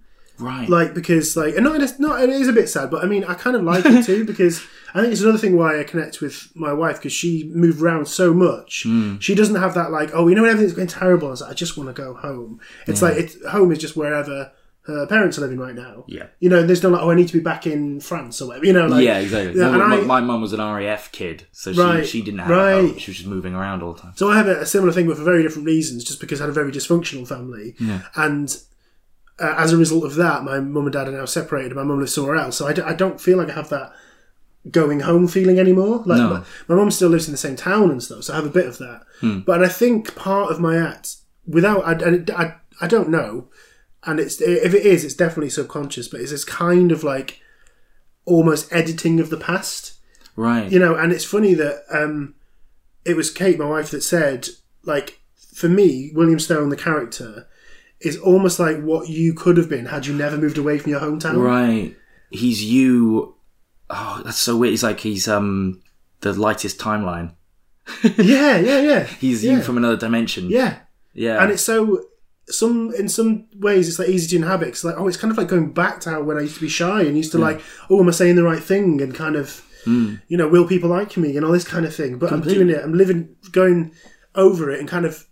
But having control over it. Exactly. You know, and I think sometimes I've talked to a lot of comedians where there's this kind of assumption that comedy has to be like revealing or has to be human. And I think you can argue for or against that. Yeah. But I would also argue that is in everything, because whatever you do on stage is a manifestation of how you've lived your life. 100%. And I think there's a lot of the stuff in my I think set that people will be really surprised to know is autobiographical. You know, such as? It's a funny one. I mean, if you don't want to, burn a topic. No, it's okay. So I have a joke where I do this bit where I explain that when I started high school, to make the girls like me, I wanted all the Ab Fab stationery. Yes. Because I thought, oh, girls like Ab Fab. They're like me if I have this, like, not understand, like, no, but they like it because they like it. Not, you know, they're not going to like you because you like the same thing, firstly. And also, for all the wrong reasons, it's very girly. You know what I mean? That's my fundamental misunderstanding. So they probably didn't think that you were into girls. And actually, to try and probably like save me from embarrassment, my dad wouldn't let me have it. No. So, but in the joke, it's like the joke goes like, when I started school, I wanted the Ab-Fab stationery. Dad wouldn't let me. Joke's on him. I got bullied anyway. Like so. But that's. Do you know what? Do you know what's But funny it's kind about of that? owning it and like kind of like and having no idea that like Maybe it's because I'm a comedian, but when I heard that joke, I was like, totally true. Yeah, I get it. I know. I see what he's doing. Ab-Fab. That's so specific. Yeah, it has to be true. Yeah. Like, but it's so funny how the audience doesn't get that. There was one time I kissed a girl after a show. It was the Right. dream. She saw me in a show and she liked me, Wow. and we had we went dancing. Oh, lovely. And it was lovely. But then later on, I kind of screwed it up. I'm not good with women. I'm not. Right. I'm inexperienced. I'm not that confident. And she was like, she didn't understand. And I was like, you saw my set, right? And the funny thing was, I talked to a comedian The friend. clues were there. Yeah, exactly. It's like all the information is in the set. I was headlining. I had 10 minutes. I laid it all out. And then I talked to a comedian about that a week later, and he said, "Yeah, but she didn't see that. She just saw you being awesome on stage, That's so funny. Yeah. confident, That's really funny. self-possessed." Yeah. I wonder sometimes because like I have a bit of a love-hate thing with the whole reveal, and the kind of the standard Yes. accepted version of a show now is that you'll have a reveal or a twist. Yes. And I've got so much in my actual real life I could exploit, which is how the exact word I would use to make people feel like, oh, you know. Right. And even when I do that, interestingly, when I do that bullying, like when I got bullied anyway, sometimes it's when you have jokes that sometimes they work or they fail. Well, that one either work or it fails for the reason that people are like, oh, like people actually getting a gasp of the audience, like, no, it's okay. Like I'm telling you this because I'm okay with it. You're supposed to and laugh. also I'm clearly a character, I'm kind of, but because sometimes I'm disappointed if they're like, oh, and like, no, you're supposed to laugh. And it's like, but Well, it's so of course, like it means that I've succeeded in making a likable character because they feel for me, so Exactly. it's okay. But I think you're absolutely right when you say exploiting, because there have been times when I think about my primal wound. Right. And I've had times when I'm like, ooh, rub my hands together. That's going to make such a good debut Sure, show. yeah. Oh, it's going to hit people so hard. And then you kind of realize that, like, you should never be in a situation when you're looking back at a tragic life memory and go, how can I ooh, get goody. something out of that, yeah. I can but make also, it's something kind out of of that. like, it is like, because that's sort of like I said with my characters, like editing history to be like, I'm the fool, but I'm still in control of it because I'm choosing how I'm the fool. Yeah. Do you know what I mean? So I'm in my act, I'm not talking about the time I went to Cub Camp and took my teddy with me because the Cub Scout leader said it was a joke and I didn't get it. Aww. So it's like, make sure you bring your teddies, and everyone was like, ha, I turned up to Cub Camp with this huge teddy. And the worst part is I didn't even have one. Yeah. Because I was like, I can't be the only person that turns up without my teddy. How much did you so I had to go out and spend? get a teddy so I didn't look like an idiot. So I don't talk about that on stage. Do you still have the teddy? What was his name? Oh, I don't think it even had a name. So like, You know. that's again. It's sort of like with my character. It's So I was quite naive as even I'm now. Quite I think that's often, on him, though. Sure, Like, yeah, read yeah, the room, yeah, man. Yeah. Jesus. Sometimes I have this weird jealousy with my character, like, oh, he's getting the laughs, not me, which is really weird. That's okay. That's dark. yeah, and it becomes like what's really strange because I changed my name. Yes. So I mean, I'm Billy to friends, But you've always gone by. but I Billy changed my Stone. surname. So when I refer to William Stone as my character because, like, in my head, I've got this old name, and I forget that people only know me as William Stone. Like, you're talking about yourself in the third person. Yes. And it's like, no, I mean William Stone the character. You know what I Yes. mean? Yeah, it's a weird relationship with it, and sometimes I always have this pang of like, oh, my heart sinks when someone says, "Have you ever thought about not doing a character?" And I was like, "Is that like?" I always assume something. It's a passive aggressive way of saying I don't like what you do. Yeah. So I can't even. But I think they mean like, oh, it would be great to just like, you've obviously got something funny about you. Why don't you explore it in this way? Is what they're really saying. Yeah. Because like it's become accepted that comedy is revealing. Yeah. And it's like, but you've no idea how much of myself I am revealing when I'm doing this character. You know what I mean? Like I said, Also, people don't understand just how much of that revealing comedy is complete fucking bullshit. oh, exactly. A couple of times in yes. Edinburgh this year, there are times when I see comedians doing that confessional style, and if you know them for a fact, and you know that that's not how it is. Oh, you didn't. They've invented characters. Sure. They've condensed plot lines, and just to make it sound like a show, and that really rubs me the wrong. That rubs me the wrong way. That rubs me a lot more the wrong way than someone making everything up. I have so much more respect for that. And I understand you never let the truth get in the way of a good punchline. I get that. Sure. But there's something about when you're trying to make people think it's completely honest. Well, when it's presented as a sincere thing, it probably should be. I don't know. I'm always very wary of using the word "should" with any kind of creative pursuit. Yeah. Like, it's always should be like, you shouldn't use the word should with art. And I think, so you wouldn't know from the outside that my character is very much me. You know, and it's kind of like me exploring, like, if I just let myself be shy, that's what I'd be like. If I let myself, or like, the things that I'm unsure about, like when I started doing stand-up, I put on, like, a lot of weight, just because, well, also it's around the same time. That's real commitment. I'm glad to see you're serious about this career. Yeah. Well, I've written these fat jokes now. I can't lose any weight. I mean, but, I try. I'm trying. Okay, I am trying. And it happened around the same time I became self-employed, so I was at home all the time, so on and so on. I became really, and because I was stood on stage in front of a lot of people, I became self-conscious in ways I wasn't before. Like, I never thought, like, oh, what if people think I'm a bit fat or something? I didn't really. I was obviously at a base level that most people have, like, oh, I hope no one thinks this of me. Yeah. Being exposed as, like, and especially, you never, like, photographed or looked. You never look your best on stage. You've got, like, these harsh lights on you. You're above everyone, and it's like, and so I'm exploring, like, that in. I have a few jokes in my set where I talk about my appearance or my weight and stuff in a way that I probably wouldn't quite. I mean, it's different because we're just one-to-one. Yeah. But I probably wouldn't be that frank with friends and people, you know. But and I can on stage being like, and I almost, like, gauge people's reaction. Like, if they laugh a lot, it's like, oh, okay, so that's either so ridiculous that that's funny, or that's so. And it's like, oh, you laughed a bit too hard. Yeah. Like that KFC joke. Oh yeah. Well, it's I can see what you mean. Yeah, that's why my Renaissance painting joke always goes down so well. It's so true. I think we all do it. Like, even the people that are doing the confessional, the honest stuff, you're still choosing which bits of the story to tell. Yeah. You know what I mean? You're still choosing what to be confessional about. You're still choosing what to be revealing about. To the point where I'm actually thinking of doing an about turn for, like, my Edinburgh plans. Right. Not for this year, but for, like, I was always thinking about what my debut show would be and what the show would be after that. And I always used to think, oh, I've got this bombshell that I'm going to drop. Right. I always thought I would do that, and now I'm starting to wonder whether or not, as you say, if it's exploitative or if it's... Well, and kind of keeping the mystery as well. Maybe I should just be funny, you know. It's... Yeah. I think there is a lot of pleasure comes from not knowing the full story sometimes. It's like we said with Hedberg, it's like, oh, that's how his mind works. But we don't know. Like, there's kind of like, there's a bit of mystery there. Like, what made you like this? Rather than like, oh, I see. So this happened to you when you were 5 and now you like this. It's kind of like, well, it's kind of like the mystery's gone. Yeah. And that's where a lot of the charm comes from, and a lot of the magic. It's like, I don't know why this is happening. It's so much more exciting than having to know exactly why everything is. I think the blurring line thing is a good idea. Yeah. I think because it treats the audience with respect. It's the audience will feel like, oh, he's allowed me in a little bit. Yeah. And he trusts that I get what he's doing. People like, we came for a show. Do you know what I mean? So do your thing, like, and commit to it. And I always commit. Like, coming back to being a big fan of Zach Galifianakis, it's almost doing the reverse of what he does, where his main stand-up is him, and he has this alter ego that's a bit of a weird Seth Galifianakis, and it's kind of like, it's almost like I've started from the Seth point, and like I could create this alter ego that's like the well-adjusted William. You know what I mean? So there's I genuinely have thought about that.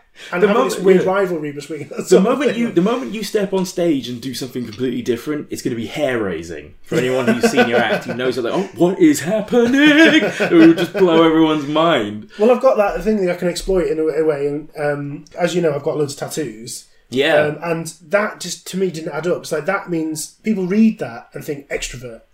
But there's something about it. Being on stage with tattoos, like, there's an assumption there that you're probably going to tell it like it is, or be a very confident. So if you had your arms exposed, it tells the audience what kind of guy you're. And they've made their mind up instantly about you. They think, oh, you're about this. So that's why. Are your tattoos nostalgic? Most of them. They're mostly pop culture references. Mostly, yeah. Can you give us a rundown? What have I got? So I've got. Oh, he's flipping it off. No. I've got a Grim Fandango tattoo on the inside of my leg. Okay. Which is a LucasArts point and click game. Really? Yes. Yeah. That's cool. I have a origami unicorn tattoo. Nice. On the inside of my from Blade Runner. Oh, of course. Yeah. Deep cuts. That's probably. Well, I've got Pee Wee Herman on as well. Another clowny character. Yeah. This is one of my 2 things that I was going to circle back around to. Yeah. All right, well, we'll put a pin in it. We'll put a pin in it. I was just going to say, it's funny about nostalgia, just to bring it back to nostalgia. The way that the culture keeps trying to give us nostalgia, I think it's kind of like when your mum is trying to find a wife for you out of your ex-girlfriends. Like, do you know what about Tron? You really liked Tron. She was nice. Do you want to maybe call Tron? Have some more Tron? And then they release it and people are like, it's alright. Yeah, but we thought you liked Tron. Like, that's how you get things like fucking Terminator Genesis, where they've got all the nostalgia right, but they forgot to actually make a fucking film. Well, that's why I loved the Twin Peaks reboot, because I wanted to have, like, again, it's one of my favourite things of all time. That's the thing that that's I can't watch. Tattoo I've got is Twin Peaks tattoo. Amazing! Yeah, what is it? But I've got, well, it's there, and not the other one. I forget which arm's which. Right. It's the symbol from the Black Lodge. Okay, see, the thing is, I can't watch the new one because I haven't really watched the old one. I know a lot of the cultural references to do with it, but I feel like an imposter. I feel like a nostalgia imposter if I watch the sequel before the original. Yeah. And then what if I watch the original and I just don't get it? Sure. Well, this is the thing. So that was one of the things that I wish I was around in the 90s when it was happening. And I have this false nostalgia that I wasn't there. But I love watching it for the music. And even within, it's like Inception. Like, so Twin Peaks is in and of itself is like a nostalgia for the 1950s Americana. Yeah. Like, everyone is inexplicably kind of like, a lot of the women look like kind of like pin-ups and stuff. And the music is very much like kind of like a jazz and rock and roll soundtrack. So it's got nostalgia within, that. So when they made the new one, I wanted that kind of like, I'm watching Twin Peaks for the first time. Yeah. But they did the best thing they could have done and made it different. Because it would never measure up. Amazing. It would never measure up if you just carried the story. So if somebody else had done, hey, you're rebooting Twin Peaks, they would have tried to make it like Twin Peaks. Yeah. But because it was the original guy. Yeah. And it's Lynch, he's not going to fuck it up. No, it's going to be fucked up. Yeah, exactly. But he's not going to fuck it up. And it's like this thing. Like, I was talking about this with comedy recently. It's like, you don't want to be the next Bill Hicks. You don't want to be the next. Yes. Because they were the first. Yes. That's why they're good, because they weren't the next such and such. They were the first. Completely. The people that you idolise. You've got to be the first William Stone, which you are, thankfully. Trying to. If I'd started, I'm so lucky I didn't start doing comedy when I was 23. I'm so glad. Oh my god, I would have been trying to be Bill Hicks with you none of the life pitfalls, experience. Don't you? With people, I know there's loads of amazing comics that are way better than me that are like 19. Yeah, but so many. The Dave Chappelle's, the guys who start when they're like 4. And you get those A type of young male comic at an open mic, and it's like there's like the seed of something there, but like you don't have the kind of cachet as to like talk about these subjects as a young person. It's like you haven't lived enough to see why this might be hurtful, or like, or that we've already thought about this, mate. Or whatever. So, yes. And I think I would have totally been guilty of that. And it's like some people use it as a soapbox rather than a way to entertain. It's like, I'm going to make the world how I think it should be, which is, again, that's a whole genre in itself of comedy. One that I'm not very keen on. No. But I would never say it should or shouldn't be that. Yeah. I think, as I say, just don't copy them. Do them the respect of being the next one, This is making me nostalgic for the start of the podcast. When we were talking about that. When we had the whole world ahead of us. That was the hour. I feel good about this. Do you want to go on to the end? Let's do the other bits. Yeah, that'd be fun. I don't know if I had any more points about nostalgia. There's one thing. Let's say when you're talking about re-editing your past, what are the things you put in? Unlike nostalgia as the the missingness, unlike the sadness, you've invented a warm, happy place, the 90s. Kind of, yeah, but it's more of a naivety. And I think it's, again, because so much of comedy, like, it's different for us, and I'll never know what it's like to be an audience member ever again, I feel like. Because once you've seen behind the curtain, it's kind of hard to... Yeah. But for me, because I see so much, I'm like, I don't want to hear about Brexit. I don't want to hear about Tinder. I don't want to hear about Trump. Like, you've got to have a really good point for me to care about you. As soon as you say those words, I'll be like, I'm not interested. I don't know this, but I think that's what the general public feel like. It's like, I turned my TV off, I left the house, I came to be entertained. Like, I don't want to hear about that. That's what I'm getting away from. And I think part of my act, I hope there's going to be a new wave of kind of like just silliness in comedy. Yeah, it's already started. I've had a couple of conversations with people in Edinburgh this year, and they're like, you know what, we're done with the confessional. Let's go silly. Yeah, no, I think I'm hopefully like slightly ahead of the curve on that, but it wasn't like it wasn't like a career decision or anything. When I'm serious, I want to be serious. Do you know what I mean? And when I want to talk politics, I will, talk into the night about it with you. But when I'm doing comedy, please don't. But when I'm doing comedy, I want to do comedy, and it's kind of like there's no reason why they can't overlap. And again, I'm not saying you should or shouldn't, but for me, I would feel it's like I can't be funny unless I'm being silly. Yeah, and I think that's something that is in my. I am quite a silly person. So that's again why it is revealing, because I'm silly with my friends, I'm silly with my family all the time, you know, and that comes out in my character in just a slightly more contrived way. That's all. I'm convinced that you've always been the same type of funny your whole life. I think even though you went and did the clown course and all that kind of stuff, I think the way your brain works has always been the same. Yeah. And, you don't strike me as one of those guys who's tried a bunch of different personas and see which one works. That's not what I get from you. I feel like you were being funny when you were 15 in school. In fact, I think the thing that you had that made you funny, you were denying. You were probably repressing it. Like you probably like just bringing the teddy. Bringing the teddy to camp, that's fucking genius. Like to the kid who shows up with a teddy, if you just owned that, it would be fucking great, you know. Well, I think I've always I remember I was telling Kate about this recently, where I had this. I used to be a lot more introverted and stuff, but still funny, I think. But this friend introduced me to some of his friends, and he said, "Oh, you'll love Billy. He doesn't say something. He doesn't say much very often, but when he does, you'll be like, where did that come from?" Yeah. And the phrase I've never looked it up and understood it, but someone said, "You're like a cat in a tree." I don't know what that phrase means. Wow. But it's kind of like you become aware of it, like, whoa, where did the cat come from? Sort of thing, like you know. But now it's here. I don't even understand that phrase. I want to stroke it. Yeah. So I was, and in the way that I was a class clown, but not in that way. Like I was like jumping up on the tables and like rolling over. You know, I was kind of like I'd say something just at the right moment. That sometimes I think I've sort of weirdly inherited this from my mum, where she had this. It's not even. I don't know. You might find this not funny at all, but I think this is genius. Good. She was late for work once when she was quite young, and her boss said, "You should have been here at 8:30." And she said, "Why? What happened?"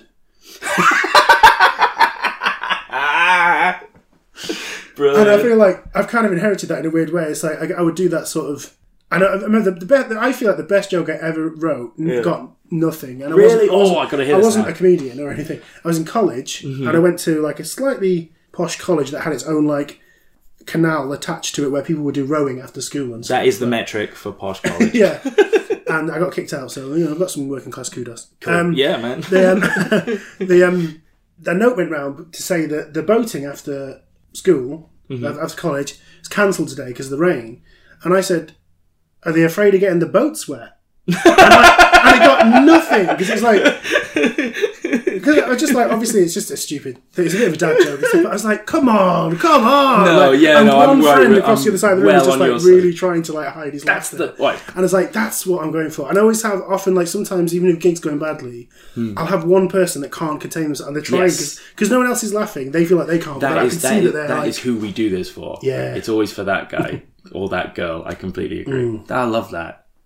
I love that. Your best joke you've ever written and nobody laughed. No one laughed. It was a tough crowd. Probably. I think business studies. I bet that's true. I bet that's true of every comedian. Yeah, totally. Every comedian's best joke, nobody laughed. I bet. But again, it's like, so it's not that kind of like, I wasn't the class clown like, oh, everyone's like, oh, he's the funny guy, but I'd come out with something. And I think it's weirdly relatable because everyone feels like a fool in some situation. And the whole point of my character is I don't quite get it. Yeah. And we've all got somewhere, like whether it's with our families, like, oh, I always feel like the odd one out. They all get on so well. Or like at work, I always say something that shows I don't really understand that, how the spreadsheet works or whatever. Even though it's a very specific character, I think it's really relatable because we all feel stupid in some situations. It's the only thing that we all have in common. And yet we're afraid to admit to it. That's brilliant. I love it. All right, let's do the game. Okay. We end the podcast with... my guest will tell me something that they don't love that everyone else in the world seems to love. You're kind of out of step with. And then the other one is that you have to just tell me something that you do love and just sell it to me, just proselytize. Okay, cool. You know, I always like to end it on a positive. So sure. Go take it away. Start with the bad one. My bad one is something that people love that I just can't get on board with, and I can't. It like really grinds me up rubs me up the wrong way. Is memes. I cannot stand. For two reasons. One, there's a subsect of memes that I really can't stand, which is shitposting. Anything that excludes people that don't understand the two things that are in it. It's like that's the opposite of what I try and do with comedy. It's like we were saying about references and stuff before. It's like if it's good, everyone should be able to get it. It sounds almost like a kind of not sanctimonious, sort of religious thing, but like if something is genuinely good, anyone should be able to enjoy it. Yes, is what I feel. Yes. Again, I'm very wary of the word "should" with comedy, but that's fine. But with those things, anything that reduces comedy to a formula, some of the magic's gone. It's just like what you said though earlier. You said that you like doing niche references, but you always have to make sure all the information is in it so it can be understood. Yeah, if you have it to a point where nobody understands it, then it's not. Yeah, it's exclusatory. Yeah, and I think that's bad for comedy.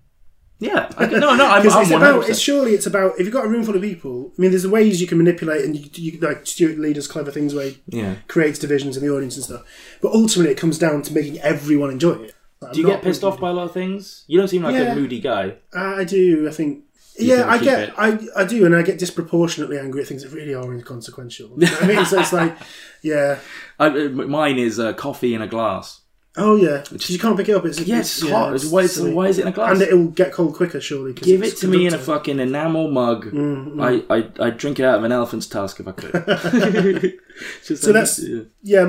Mine would be memes. I just think it's anything that excludes. Like, there's something that I can't remember. I wish I could remember the exact wording, but it's sort of a nostalgia thing too. Is that Ken Dodd sort of said when people like sort of swear, it's like.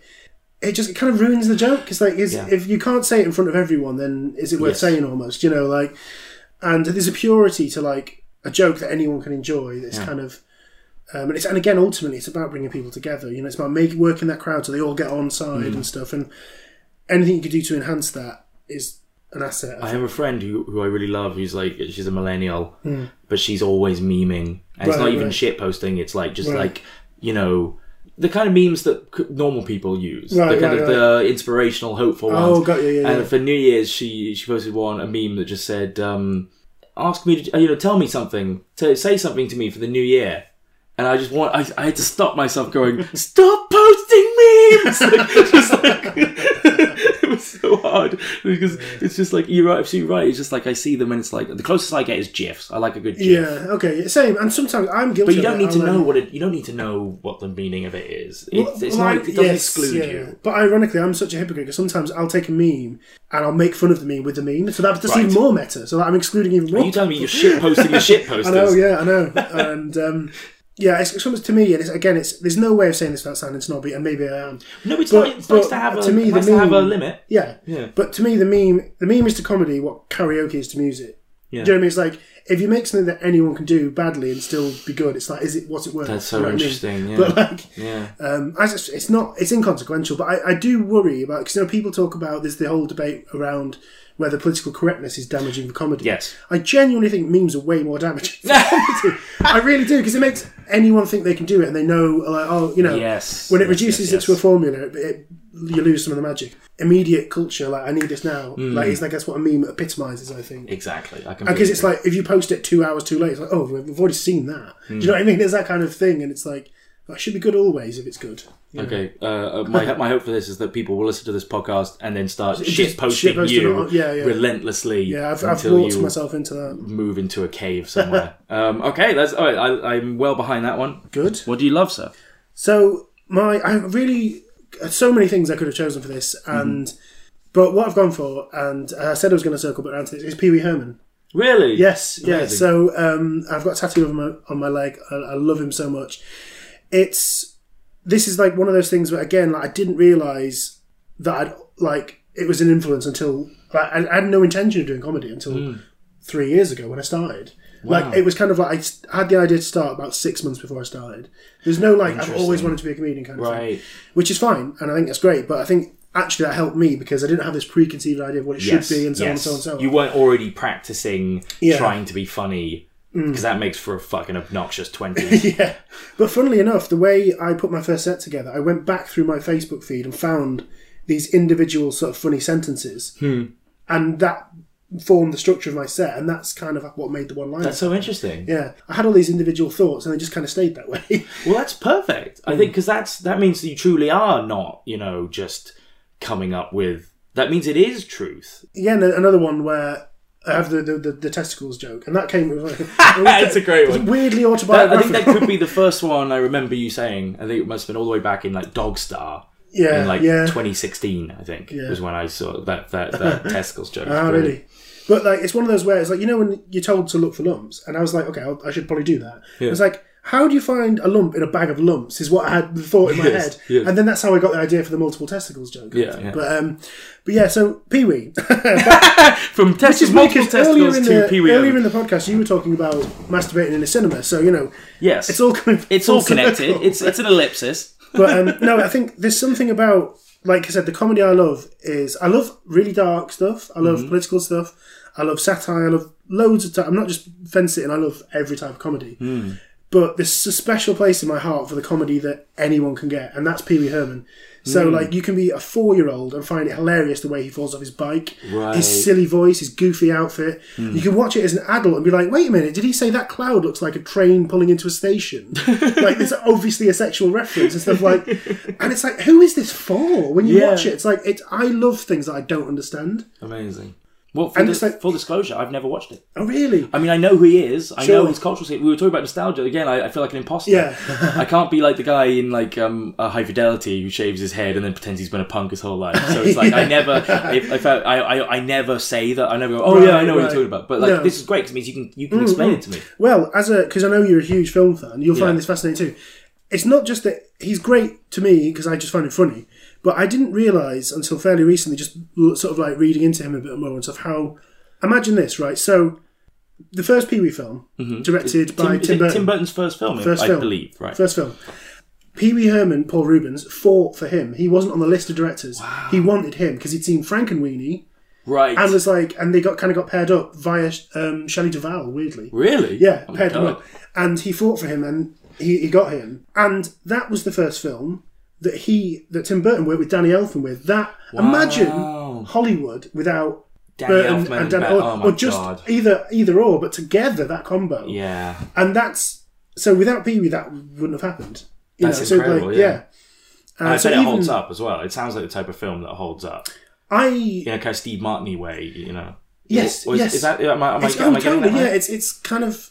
It's timeless because in itself it's a nostalgia trip. So he's like a Howdy Doody doll. Yeah, and it's kind of like it's this weird. Because like I have his face in my mind, but I don't know anything about him. And he's never been another character, has he? Does he ever play any other characters? Because sort of. He was in Blues Brothers very briefly. Really? He's one of the waiters at the restaurant where they try and get the band back together. Amazing. He's one of the waiters, but he's also in 30 Rock. Is he? As Lord, I can't remember his name. He's the one with the little tiny hand and he's in a wheelchair. So I've seen him a lot, but just didn't know it was him. Yeah. Because I always think of Pee Wee Herman as like, who is he? Is he just a guy who's always... He's like the Chuckle Brothers, like he's always been that guy. Interestingly, coming back around to what I was saying earlier with Acaster and stuff, is he was introduced to the world as like, is this real or not? His first appearance was on Dateline, which is like the American version of Blind Date. And he went on it as Pee Wee Herman. Wow. And it's kind of... There's apparently a few comedians that's been their entry into the TV. And it was kind of people like, who's this weird guy that's like a child? So you mean it was like the equivalent in our circuit nowadays would be going on first dates? Yeah. A lot of comedians. But in character, yeah. He's like this big kid, and like that adults can like and kids can like, and there's no, like I said, there's this weird sort of sexual references in one of the films, but it's not like you'd be uncomfortable watching it with children or anything. You know what I mean? It's kind of, it's like, like they do kind of jokes in a lot of Pixar films where it's clearly for the adults and stuff. Yeah. And it's kind of like, I don't know, there's nothing else like it. And it's sort of Kaufman-esque in that way. Like, we'd have these really sort of really sincere, sweet moments in these shows where he'd be like, it was just for the kids. Like, and it's okay. Like, there's something really, pure about a kid and like a 4-year-old kid and a dirty old man can find the same thing funny. Do you know what I mean?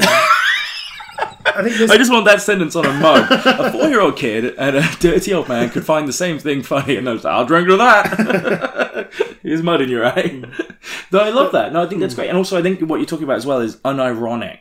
Yes, comedy. It's so there's sentiment. No cynicism in it at all. There's no one's being made fun of. No one's the butt of the jokes. Everyone's the butt of the joke. You know. So, but I think you're arguing that's like the nowadays we've been talking about the kind of bastardization of nostalgia. Yes. So much we have all this stuff, but there's what's gone is any of the authenticity. It's all ironic now. Yeah.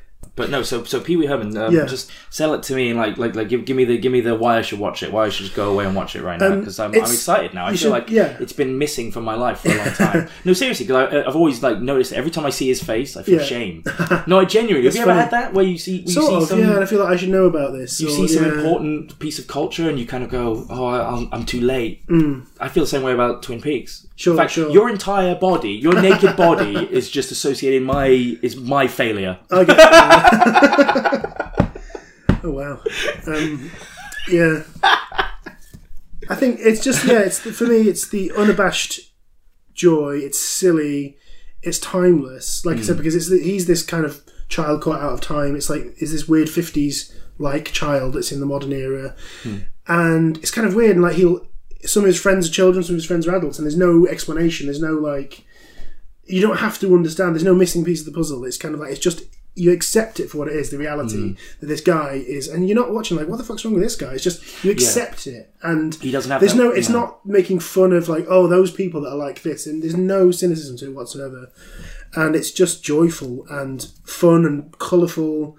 I mean, I'm talking specifically mostly about Pee-wee's Big Adventure, which was the first one. Yeah, and there are other films, but that's the pinnacle. That's as good as it gets. It's like the first Austin Powers. Like, it'll never be as authentic as that first one. Yeah, good man. I like that. I'm gonna go away and watch that. You should. Fantastic. And there's lots of like in the TV show. There's weird cameos like what's his name? I always forget his name.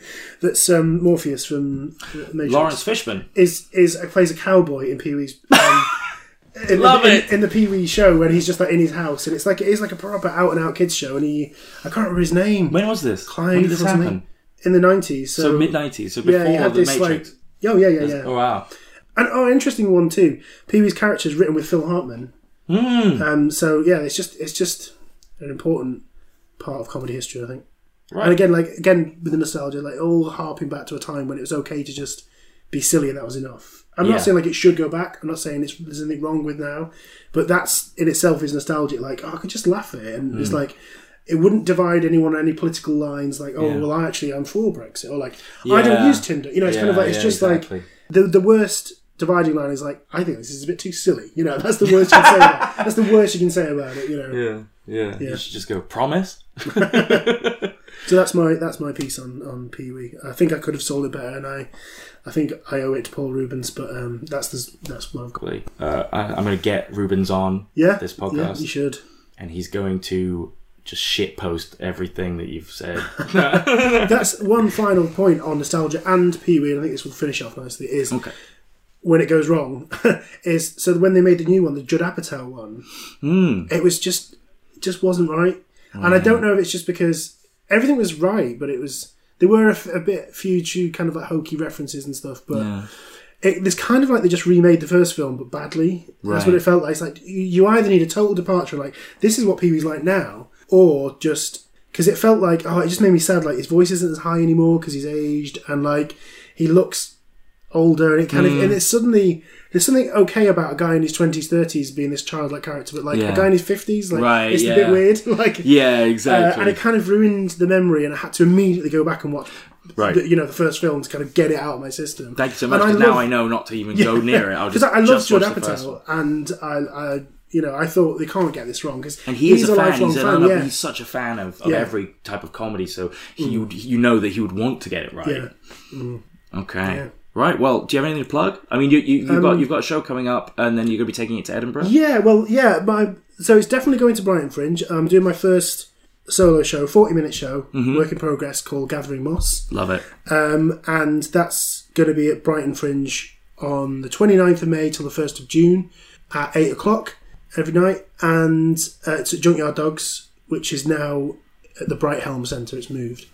And then hopefully I haven't got a venue yet, but I've just been applying. So maybe by the time this comes out, I don't know how long it takes. I'll have a venue, but fingers crossed I'll get a venue for Edinburgh, and I'll be taking it there as well. Amazing. All right, well, everyone, remember the name William Stone, first of his kind. He will be doing that show, and go seek it out because he's brilliant. This has been 50 Uses for the Word Love. Thank you. Say goodbye. It's because you said you didn't. It's because you said you changed. So well. It's because you said I know. I'm so bad at this podcast thing. Also, it's like you told me you changed your name, so suddenly I was like, "Who are you?" Oh yeah, that does throw people. Yeah. Jean Valjean will be back next week. No, say goodbye, William. Goodbye, William. I'm Stephen Trumbull, and I love you.